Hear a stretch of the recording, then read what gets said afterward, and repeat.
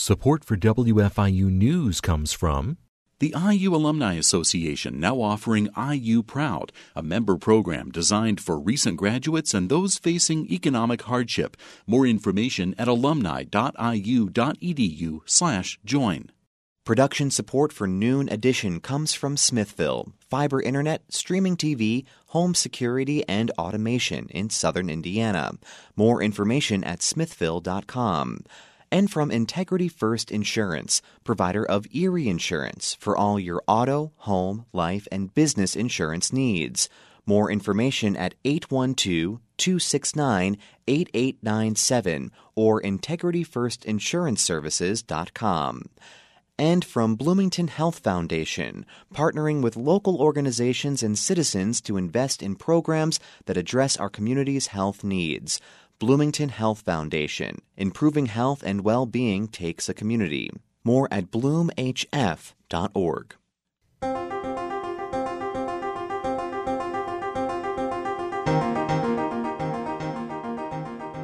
Welcome to Noon Edition on WFIU. I'm your host, Bob Zaltzberg, hosting today with WFIU News Bureau Chief Sarah Whitmire. We're talking with our guest today about redistricting in Indiana and about how our lines are drawn. You can follow us on Twitter at Noon Edition, or you can send questions to the show at news@indianapublicmedia.org. We've got three guests that we're going to be talking with today. Chris Warshaw is an associate professor of political science at George Washington University and the author of a study on Indiana redistricting. Julia Vaughn is the policy director of Common Cause Indiana. And Andy Downs is the director of the Mike Downs Center for Indiana Politics. Thank you all for joining us today. I want to start with Andy and ask him to sort of set the stage for where Indiana is when it comes to redistricting for this cycle. I know, we're going to talk about where we've been, but where are we now in trying to draw these new lines? Well, thanks for having me. I don't think it'll come as a surprise to anybody that this legislative session was a little bit different than previous ones. Normally, by the end of April, the session has ended, and in a redistricting year, the boundaries would have been drawn. However, because there were delays at the census, at the Bureau of the Census getting data to the states, we've not even begun to draw the districts technically. And so instead of adjourning at the end of April, the legislature went into a recess. They will come back again in October or November. I don't think the date's been set yet, at which time they will take care of the official action of drawing the boundaries. The census says that it will have the data out to people, I believe it's at the end of September. That's their estimate at this time. And so that's when we would be able to officially draw the district boundaries. Now, there is some stuff that could be done between now and then. In fact, there are some communities that are a little confused, and they think because of the estimates that have come out from the census, they could be drawing the boundaries already. But those would be based on estimates, not on the actual numbers from the census. So I have no doubt that there are some folks within the legislature and other organizations who have been looking at the estimates and trying to figure out what might make some sense for boundaries going forward. But as it stands right now, the census will deliver that data in September, and then the legislature will draw the maps after that. So, Andy, when the Census Bureau delivers that data, how does the legislature go about that? Is there a particular committee in the legislature that's responsible for this? This is not unlike a lot of pieces of legislation, and it follows basically the same process that other pieces of legislation do. There are committees that work on it. It does have to pass both chambers. And so we know that, we understand the process. What makes this a little bit different is that for example, after the 2010 census, the legislature was, I would say, pretty good. Other people would be critical. But I would say they were pretty good at holding meetings around the state, gathering information from people throughout the state. Now, people who are not happy with that process may say that their input was ignored, not that the process for gathering the input was flawed, but that they would be able to at least say they spoke with people around the state and tried to address the concerns of the state. All right. Well, I want to bring Chris Warshaw in now from George Washington University. And Chris, you did a study on Indiana's redistricting, and you came up with some fairly stark information about what the legislature did in 2011. Can you give us an overview of what you found? Yeah, that's right. Well, first of all, thanks for having me on the program. Looking forward to talking with you over the next 45 minutes or hour or so. So I did a study for a nonprofit group, Women for Change in Indiana, and this builds on a large body of academic research that I've done over the last 4 or 5 years on redistricting and gerrymandering around the country. And my view is that before we start the next redistricting process, it's important for the public and for activists and for journalists to have a clear sense of where the current plan stands.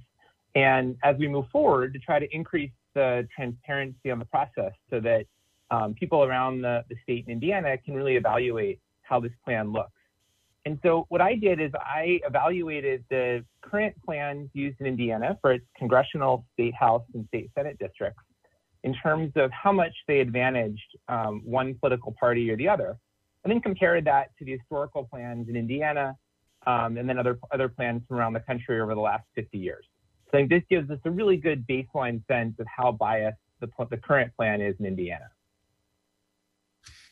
So, and how biased is it? Well, what I found is that the current plan has more partisan bias than somewhere between 90 and 95% of the other plans around the country over the last 50 years. And it is more pro-Republican bias than 97 or 98% of the previous plans. And that's, again, looking not just in Indiana, but in every state around the country between 1972 and 2020. So the degree of partisan bias in these plans is just really stark. And another thing I'll just note is that, Indiana didn't always have this large partisan bias in its legislative maps. Previous plans were, if not totally unbiased, like much, much more unbiased than the current plans, and didn't really have a consistent skew in favor of one party or the other. So it's really this pro-Republican bias really only kicked in when the 2011 map went into place. I looked through your study, I glanced through the study, and I know there are some data points that you have. One of the points that I was looking at was wasted votes and how that is used, in trying to determine the amount of bias that's in it. Can you explain that? Yeah, so there's a number of different metrics that academics and scholars use to evaluate the degree of partisan bias in a redistricting plan. And one of those metrics is called the efficiency gap. And the idea is that what you want to do as a political party is you want to convert your votes into seats as efficiently as possible. And, the most efficient way to convert votes into seats would be to win every district to like 51-49.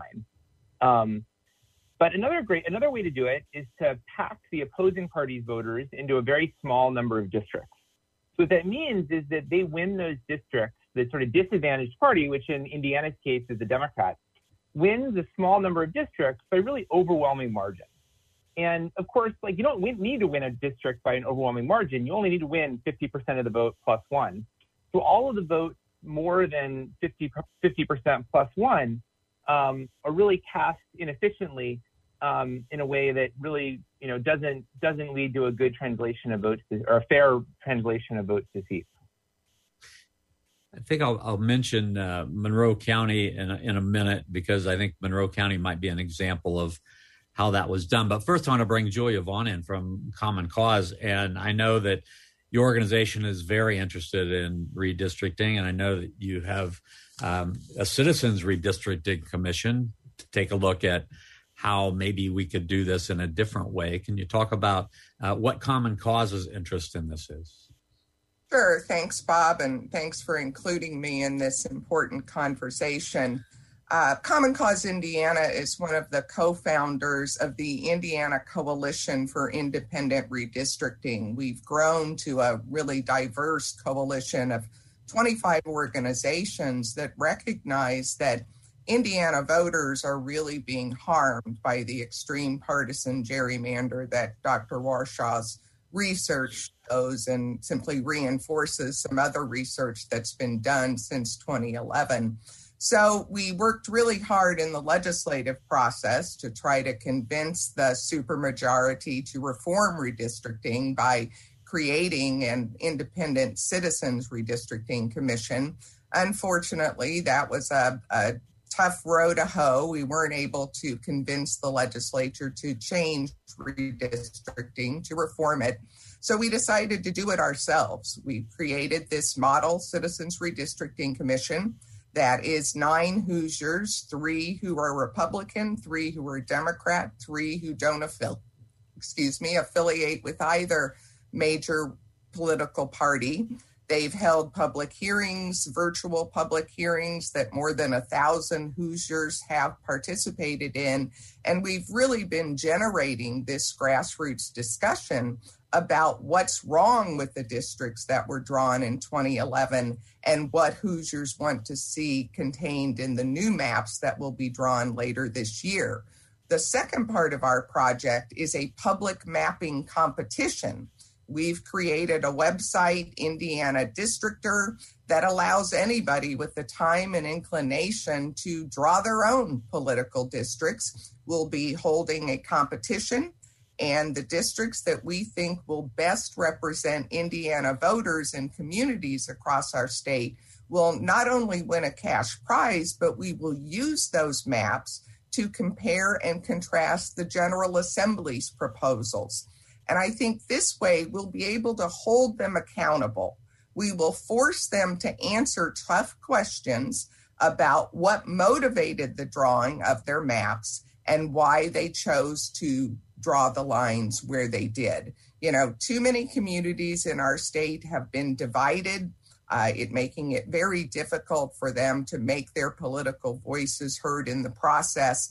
It's one of the big reasons why we have such poor voter turnout here in Indiana. As Dr. Warshaw's research points out, there are too many districts in our state that are unwinnable for the minority party. Too often, candidates don't even bother to run.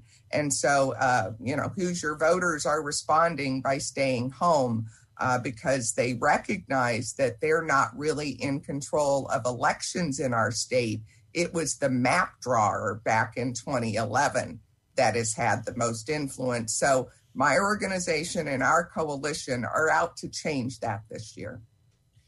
All right. We're talking about redistricting on Noon Edition today. We have 3 guests with us. You were just listening to Julia Vaughn, the Policy Director of Common Cause. We also have Andy Downs, the Director of the Mike Downs Center for Indiana Politics, and Chris Warshaw, George Washington University Associate Professor of Political Science and an author of a study on Indiana's redistricting.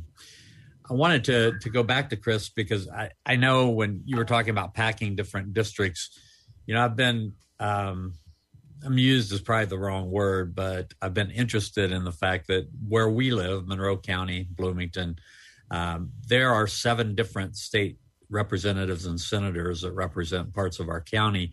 Two of them are Democrats, 5 of them are Republicans, and Monroe County is clearly a county that would be a Democratic stronghold. I assume that's the kind of thing that you're talking about. Exactly. So the way that the map proceeds in building this big partisan bias in favor of Republicans is by slicing up places like Bloomington, so that even though the city of Bloomington is a Democratic majority, you slice it up and you sort of combine it with the suburban and rural areas so that the Republicans can still win many of the seats there, and then you try to pack the Democrats into as few a number of seats as you can in the core of the city. Okay. I wanted to ask Andy Downs about the congressional maps. So, to my untrained eye, I look at the congressional maps that we have now, and they look to make a lot more sense than congressional maps that we had previously. There was one district, it was District 4. I believe our current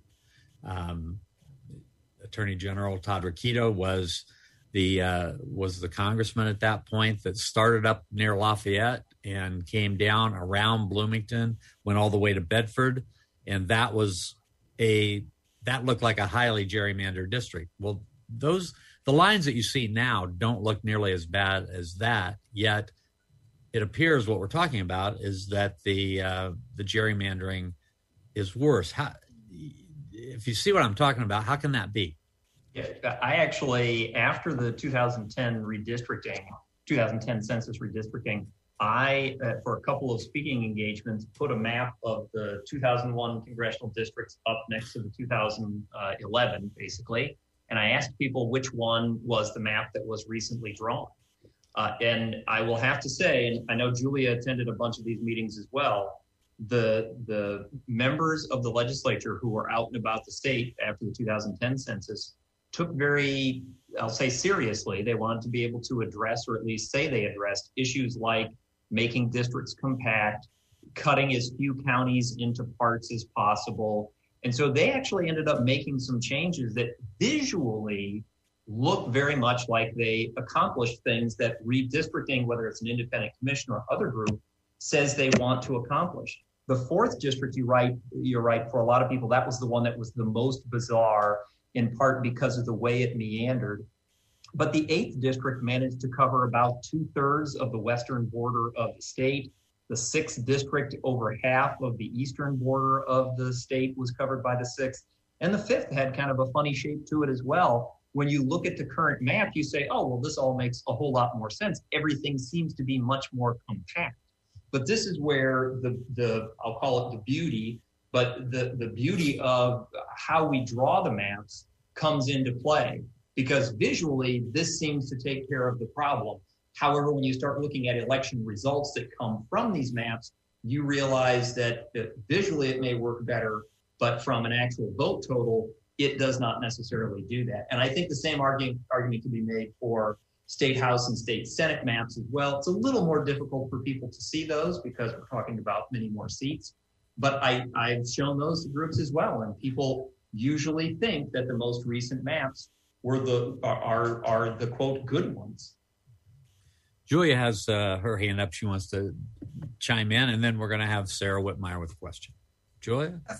Thank you. I think it's always important to remember that we can't really judge a gerrymander by the shape of the districts. And in fact, I would point to election results. You know, we've gone from 2 congressional districts that were consistently competitive pre-2011 maps, that's the 2nd and the 9th, to 0 congressional districts that have been competitive over the past decade. And so while our districts may look a bit more regularly shaped, they're more compact, they certainly haven't been competitive. And I also think there are big problems in terms of combining communities of interest that don't belong together. In particular, the southern Indiana counties that border the Ohio River. For example, the 9th congressional district now spans from the Ohio River to the Indianapolis suburbs. People in southern Indiana told us they don't want to be in a district with suburban Indianapolis. They feel that southern Indiana is a distinct community of interest that needs to be on its own in its own congressional district and not commingled with communities up in the central part of the state. So we've got to be real careful because it's like you can't judge a book by its cover. You can't draw a gerrymander by the shape of the districts.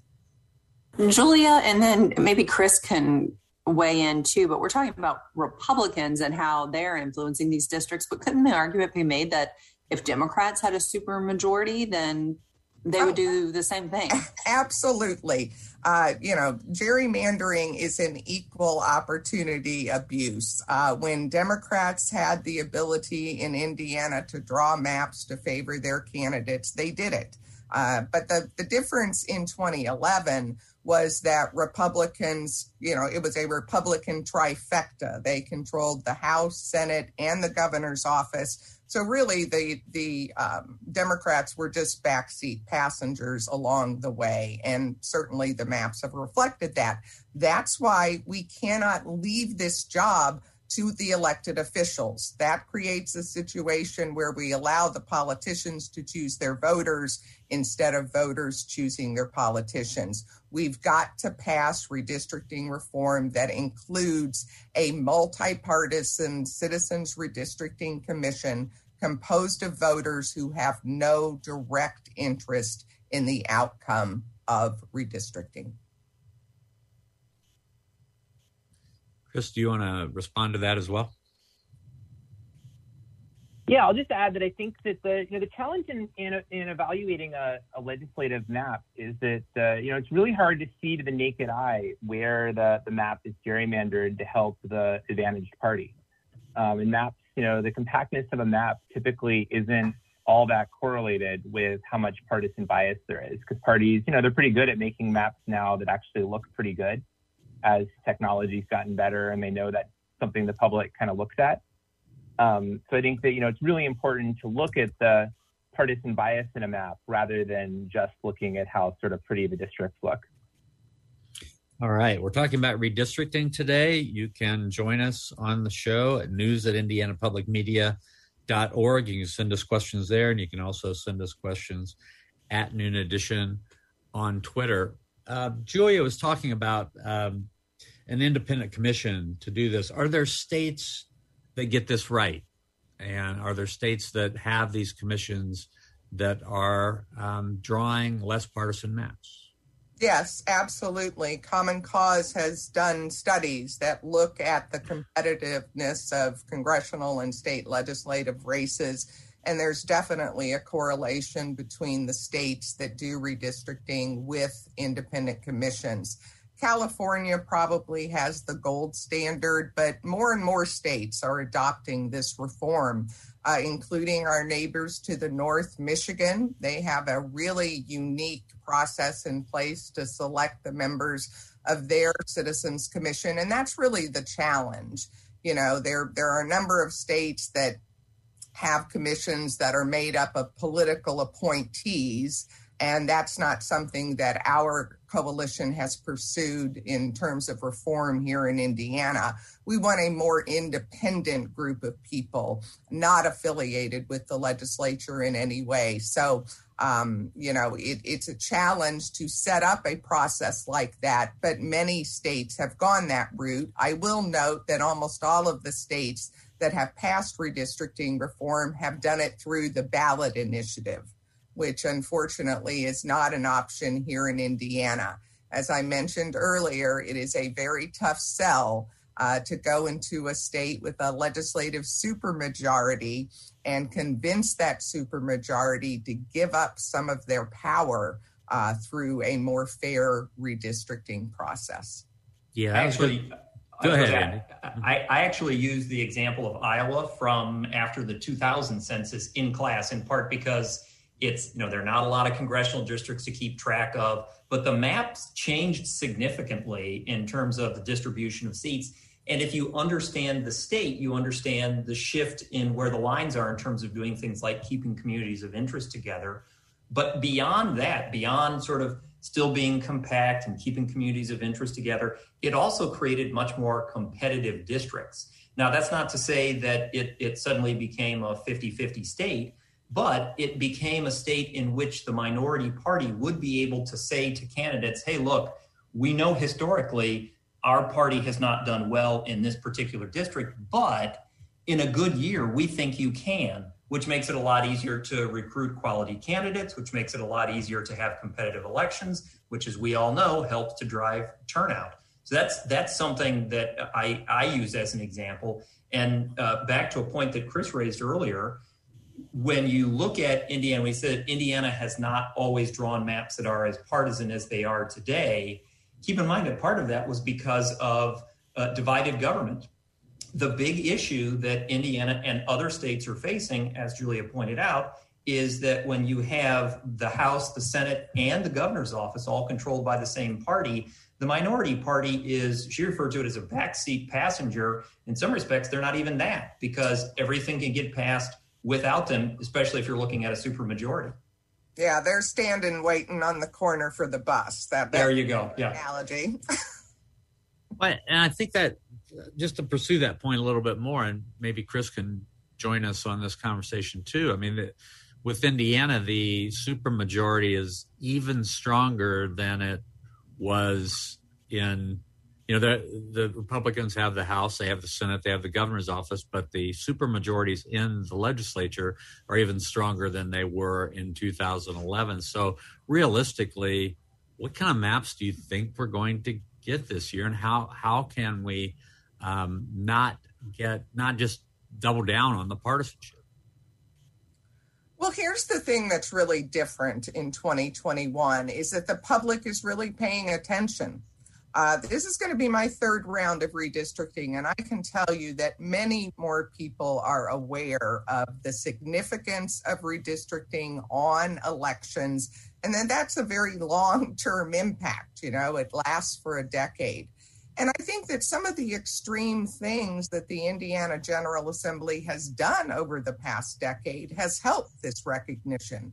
It was the Religious Freedom Restoration Act, or RFRA, that I think caused a lot of people to look at the Indiana General Assembly and say, why are these people so much more conservative and concerned about social issues than me and my neighbors? I don't find these folks representative.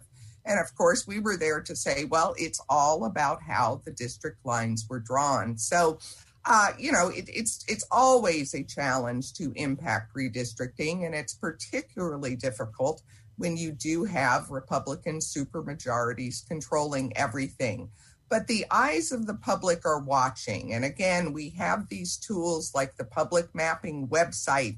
So we're going to be able to really introduce a much different level of accountability, transparency, and openness. And I think we've got the legislature a little bit back on their heels. I mean, this delay in getting census data has allowed us to talk about redistricting for months. And I think they would much rather not be having this conversation. So a lot of Hoosiers are watching with great interest, and we're going to do everything we can to pressure the legislature to draw fair maps in 2021. I do want to note that we invited several Republicans to join us today, but we were declined. And I know Republicans have argued that, maybe Indiana is just a really red state. Andrew Downs, maybe you can just sort of respond to that. Yeah, I often tell people that Indiana is a pretty conservative state. And I say that in part because you can find an awful lot of Democrats, especially down in the South, but throughout the state, who are definitely moderate, even conservative compared to Democrats in other states. So there is no doubt Indiana is a conservative state, and that manifests itself as Republicans holding an awful lot of offices. There's no doubt about that whatsoever. However, when you look at potential election results, and by that I mean start down at the township level and work your way to cities and towns and counties, et cetera. Just don't look at just the legislative seats. And you can find plenty of examples where Democrats have been able to win. And from a political science perspective, if somebody is able to win, for example, a seat on a city council, that makes them more viable as a candidate for mayor. If they're able to win as mayor of a small or medium-sized city, then they potentially could run for a state Senate seat because they're building a constituency, a group of voters who support them. However, if the maps are drawn in a way that really disadvantages them, there's almost no reason to do that. So you get a bit of a self-fulfilling prophecy there that for some people is really kind of painful to watch. Additionally, while Indiana is a conservative state, I want to point out that 10 years ago, the Republicans were using the percentage of vote going to Republican candidates as an argument for why they should have more seats. They weren't quite that blunt. Julia might disagree with me. They were. But they pretty much said, if you look at statewide distribution of votes, we should have more seats than we have right now. And ta-da, the maps have borne that out. Now the Democrats have brought up basically a similar argument. So I think it's safe to say that in this case, the politics are really easy to understand, whether it's the Republicans in this state, Democrats in states that lean D. You use the argument that works for you. As my dad used to say, the drunk goes to the lamppost, not for enlightenment, but for support. And so it's easy enough to find data that supports your position that your party should control more seats, whether that's at a city council level, the state house, or the U.S. House of Representatives. I remember having State Senate President Pro Tem Rod Bray on the program, I think heading into the last legislative session. We talked about redistricting. And Andy, one of the things that he pointed out was the number of, that counties are not, they're not in the redistricting discussion per se. But if you look at the number of county commissioners around the state, you're going to find a vast majority of them are Republicans.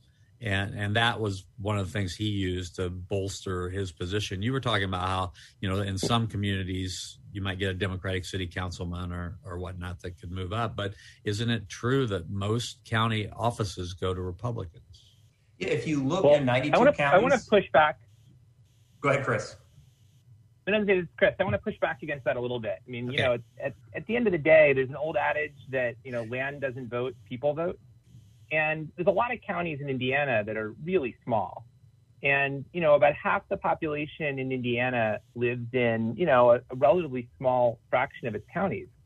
So even though it's true that the majority of the counties in Indiana sort of reliably elect Republicans down ballot, that actually isn't that meaningful for what a fair legislative plan should be, or what we should expect to see in Congress or the state legislature. So I really think it's actually a pretty disingenuous argument that people use. Yeah, Chris is making a great point. We have 92 counties, but the vast majority of them are small. And with that comes a more rural environment, quite often a much more conservative or Republican bent to them. And so if you just talk raw numbers, you can make that argument. Democrats used to make the argument in terms of the land argument. They would make the land argument about cities because at one point they held more mayoralties than the Republicans did. It's parties going to the data that helps to make their point. And that's where folks like us, voters and political scientists and groups like Common Cause and others have to say, okay, you used that argument before, why aren't you using it now? Why are you using this data instead of that data? In other words, hold them accountable to see if their logic will actually hold through a longer discussion. Chris, in your report, there are a lot of numbers in your report, and I want you to explain some of them where you might have, I think there was one example early on in the report about 3 districts, and one went heavily Democrat and the other 2 went less heavily Republican. So the Republicans won 2 of the 3 districts, but if you look at the 3 combined, the Democrats won the total percentage of the vote in those 3 districts. Can you sort of point out some of these numbers and how they work to skew things? Yeah, what that example you just mentioned really illustrates is that it's very easy to draw legislative maps where a party wins, far more seats than they do votes. And you can even draw a map where you could win a majority of the votes, but a small minority of the seats. And that's actually what we've seen in in Wisconsin, where the Republican majority there has drawn such a strong gerrymander that Democrats have actually won the majority of the vote in the legislature several times, but a small minority of the seats. And we see the same thing in Michigan for the current map. And, in Indiana, I think where that works is that what's happened is that the Democratic vote in cities, really packed into a small number of districts. And at the statewide level, what that means is that, this is a state that's clearly a red-leaning state. President Trump won 57% of the vote in the 2020 election. But in the state Senate, Republicans control almost 80% of the seats. And in the congressional districts, Republicans control 7 out of 9 seats. So it's just far disproportionate to the percentage of the votes that they get. And you'd expect there to be a little bit of a winner's bonus where, you wouldn't expect Democrats to get exactly the same percentage of the seats as they do of the votes. But, there's no fair map where you would expect Republicans to get 80% of the seats with 57% of the vote. All right, you're listening to Noon Edition, and we are talking about redistricting today and about how Indiana's maps, according to a study done by Chris Warshaw from George Washington University, are among the most biased in the nation. If you have questions or comments, you can send them to us, news@indianapublicmedia.org. You can also find us on Twitter @Noon Edition. You can send us your questions there. So, Julia, as you go along, I mean, what's next for Common Cause in this? You've got these tools. How are you going to make sure that you get plenty of different examples, and how are you going to distribute those, throughout Indiana? Well, we're working real hard to educate people. We've got some training videos coming out that are really exciting, going to help people learn how to use the software, what the rules for the competition are going to be. We're continuing to hold public events. Tomorrow is actually the 277th birthday of Governor Elbridge Gerry, the former Massachusetts governor who unfortunately became the namesake for manipulating political lines for partisan gain, gerrymandering. So we're going to have a gerrymander meander votercade here in Indianapolis. We'll be driving by the governor's mansion and delivering a letter to Governor Holcomb asking him to take a stand. Right now, the General Assembly hasn't even made a public announcement about when redistricting is going to happen. And we think there needs to be more openness and transparency about the process. It was rumored, there was an article written last week with unnamed sources that said the General Assembly plans to use the legacy data that will come out on August 16th. We've heard that there might be legislators returning to the State House a couple of weeks in September and actually getting this done before October. So right now we're at the point where citizens need to demand answers and a timeline from the General Assembly. When is this going to happen? How is it going to happen? And will the public have meaningful opportunities for public input? And again, we think one of the best ways to have that input is drawing your own district. So we, like everybody else, are waiting on the census data to be delivered from the Bureau. Once we get that loaded up, we'll make a big public announcement. We're doing a lot of individual outreach to people like geography educators, folks who would have a natural interest in this project. But it's open to every Hoosier, and we really encourage people to take advantage of this opportunity, because what a cool thing, to be able to say that I drew the maps that became the standard bearer for what a fair redistricting proposal would be. So just continuing lots of public education, outreach, and events to keep this most important issue before Hoosiers and make sure they take advantage of the opportunities to participate.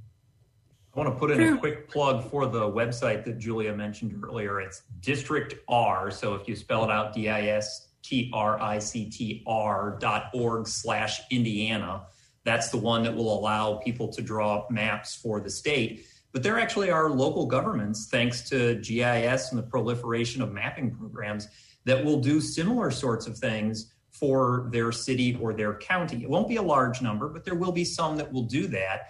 And it really does create an opportunity for people to become active participants in this really important process, because they understand what they mean by communities of interest and those sorts of things. They should be able to have a chance to participate. And I want to point out that Chris mentioned Michigan a bit ago. Michigan will be interesting to watch, because this will be, they're going through this with their independent commission for the first time, as I recall. And so we'll see what happens there. We've got an example just to the north of us where we can watch how this works out if maps are not drawn by the elected officials. So, Andy, just hearing Julia talk about all these different unknowns, and we don't know when the data will be delivered, when they plan on reconvening. What was an alternative to doing it this way, where we just sort of put the legislature on hold and then we're going to reconvene. Is this the best way we could have done this? I'm slow to ever say that something was the best or worst of anything. I don't like to use those sort of superlatives out there. What I will say is that because the census collects data on such a regular basis, and although we move around quite a bit, we don't really move that much. It is possible to take, as Julia mentioned, the legacy data, or for that matter, data from even earlier, and begin drawing maps and do so in a way that creates almost a foregone conclusion for what will happen. So imagine I'm a legislator and I draw a bunch of maps based on old data, and then the new data comes out and I'm able to say, well, you know what, if we just move this boundary a little bit here and this one a little bit here, see, it's all fine. But my maps have become the standard by which the rest of maps will be judged because I was able to do that. The challenge is when the community doesn't get access to that sort of data in a way that allows them to draw maps. There are groups that have access to that data, access to professionals that are able to draw the maps, and those maps become the foregone conclusion. We've all been on a committee where someone decided the name of a program just off the top of their head. And unfortunately, the name of that program was a terrible name, but it's what we all started calling it, and that became the name of the program. Same thing can happen here. Draw the maps with old data or legacy data if you're willing to wait a little bit longer. Then suddenly, ta-da, those are the maps that people consider to be the norm, and nobody wants to start from scratch because it can be intimidating to draw a map from scratch. There is an awful lot to take into consideration. 92 counties, over 1,000 townships. I mean, you start adding up the number of precincts, et cetera, and it is a daunting task to draw maps. Think about, this daunting task in drawing maps. And I guess I want to ask Chris Warshaw, when you think about other states, Indiana and other states that you've done, I mean, are there states where people are actually happy with their maps? Well, what we see is that the places that have fair maps that aren't biased toward one party or the other, people do tend to be happier with their representatives. And I think, building on what some others talked about earlier, like all the evidence is that nonpartisan commissions work really, really well at taking the politics out of this process and getting fair maps, which I think, just makes our democracy work better. It's what we should all want. And I think that, Indiana is obviously not going to have a nonpartisan commission this time around. Hopefully it will for 2030. But for this time around, I think that one thing that is different than in 2011 is there will be more transparency. There's going to be, there's a lot more websites where you can evaluate maps and see how biased they are. There's going to be a lot of people, including me, that are analyzing the maps, hopefully in close to real time. So I do think that we'll have a better sense this time around than in 2011 of what these maps are really going to do for the political process in Indiana. So what are the hopefully goals? Hopefully that'll help citizens get more engaged in the process. Yeah, what are the goals of good maps? I mean, if you could list like 5 goals that the people drawing the maps should be looking for. And we've heard terms like, compact. We've heard different, areas of interest. What are the goals that people should be reaching toward? Well, in my view, as a political scientist, I think that, really we should be building maps that help us build a democracy that represents everyone's voice equally. And the way to do that is have a map that's not biased toward one party, and that where you have competitive districts that, if there's swings in voters' preferences, they could actually, change hands between the parties. And that's going to incentivize politicians to pay attention to what people want, and it'll ensure that the government is reflective of sort of the mass public's preferences in Indiana. Julia? I would reiterate, in our public hearings, we heard consistent testimony from voters all across Indiana. The number one wish on our wish list is more competitive districts. Too many people in Indiana feel as if their votes don't matter. They continue going to the polls, pulling the lever, and nothing ever changes. And so That was an important thing that people talked about. Also, listening and recognizing communities of interest, trying to keep them intact whenever possible. So again, these groups of like-minded individuals can exert their power in the political process. Thirdly, we heard consistent testimony from communities like Monroe County that have been arbitrarily divided into too many districts to minimize the division of political subdivisions whenever possible. So, I think that it's not easy to achieve a district that is all of these things equally. But I think more than anything else, Hoosiers miss competitive elections, and they recognize, as Dr. Warshaw says, that accountability suffers when an elected official is assured re-election simply because the district was drawn to favor their political party. So Hoosiers want accountability. They want to really matter in elections in our state. And they're increasingly understanding that redistricting has an awful lot to do with that.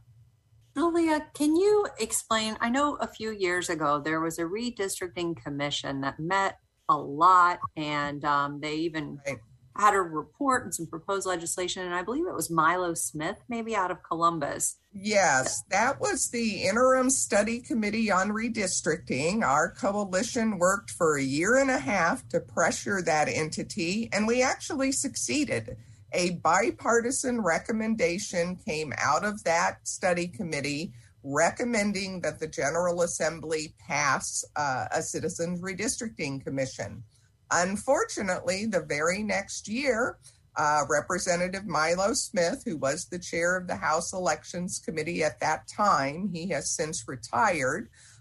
We had 300 people show up for a hearing in his committee for the bill that was part of the legislative recommendation from the study committee. We had an hour and a half of testimony, all of it in support of that bill, except for one lone individual.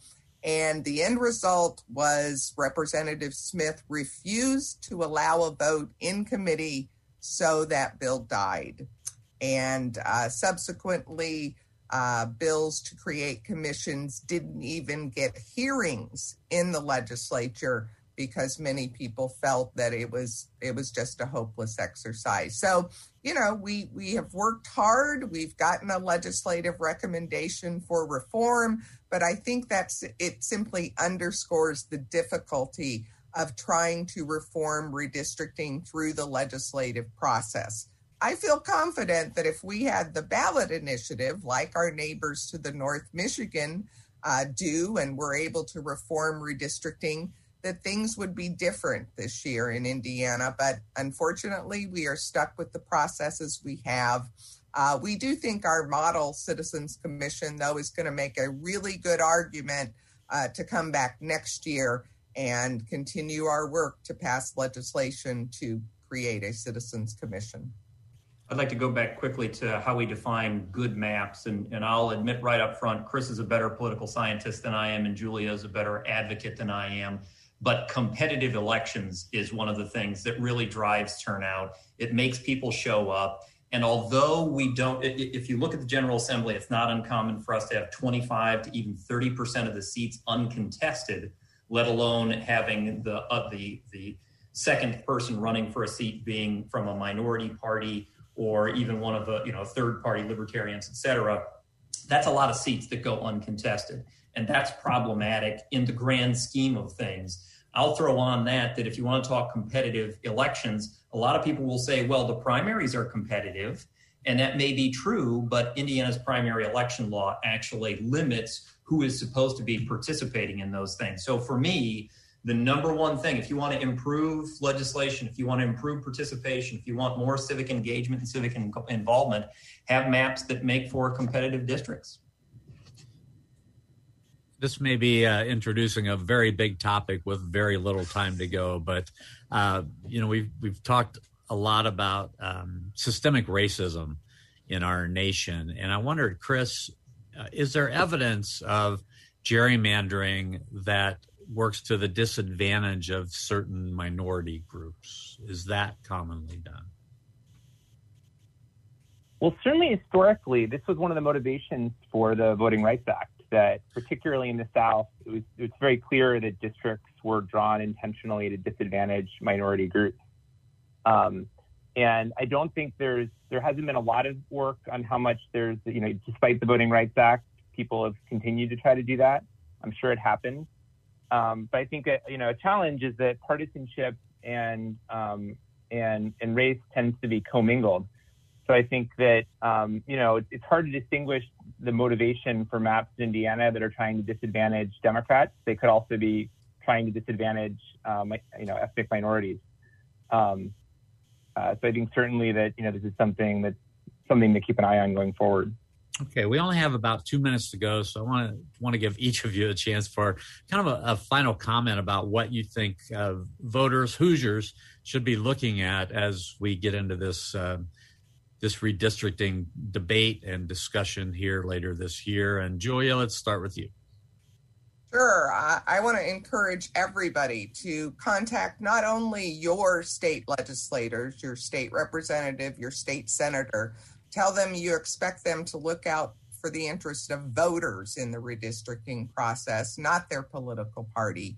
But at this point, really talk to the leadership, the President Pro Tem of the Senate, the Speaker of the House, and the two chairs of the Elections Committee, who are Senator John Ford from Terre Haute and Representative Tim Wesco from South Bend. Right now, they're the folks in charge. And tell them we need to know. Keeping us in the dark about very basic things like when redistricting is going to happen, how the public's going to participate, is only going to increase the distrust that Hoosiers have for this process. So they need to make a public announcement as soon as possible as to what's going to happen, because Hoosiers have too much at stake here. 30 seconds, Andy. I, of course, agree with everything Julia said, and I would encourage people to take every opportunity they have to try and draw their own maps. One, to understand the complexity of it, but also to spend some time really thinking about what they mean by communities of interest and things that might be done to create competitive elections. Chris, last word. Well, I just encourage everyone to be engaged as they can in this process. Make sure to hold the state legislators' feet to the fire. Because at the end of the day, that's the only thing that's going to incentivize them to generate maps that are fair for everyone and help everyone's voice be represented in politics. All right. Thank you very much. That was Chris Warshaw from George Washington University. We've also been joined by Julia Vaughn from Common Cause Indiana and Andy Downs from the Mike Downs Center for Indiana Politics. For my co-host, Sarah Whitmire, producers Kathy Knapp, Mental Boutier, and John Bailey, our engineer. I'm Bob Zaltzberg. Thanks for listening to Noon Edition.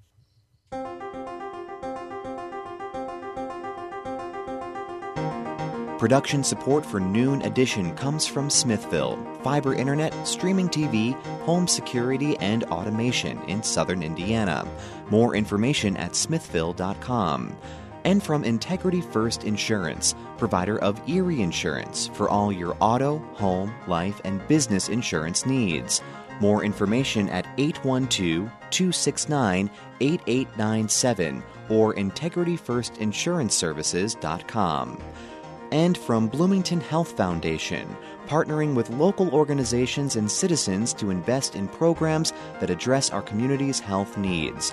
Bloomington Health Foundation. Improving health and well-being takes a community. More at bloomhf.org.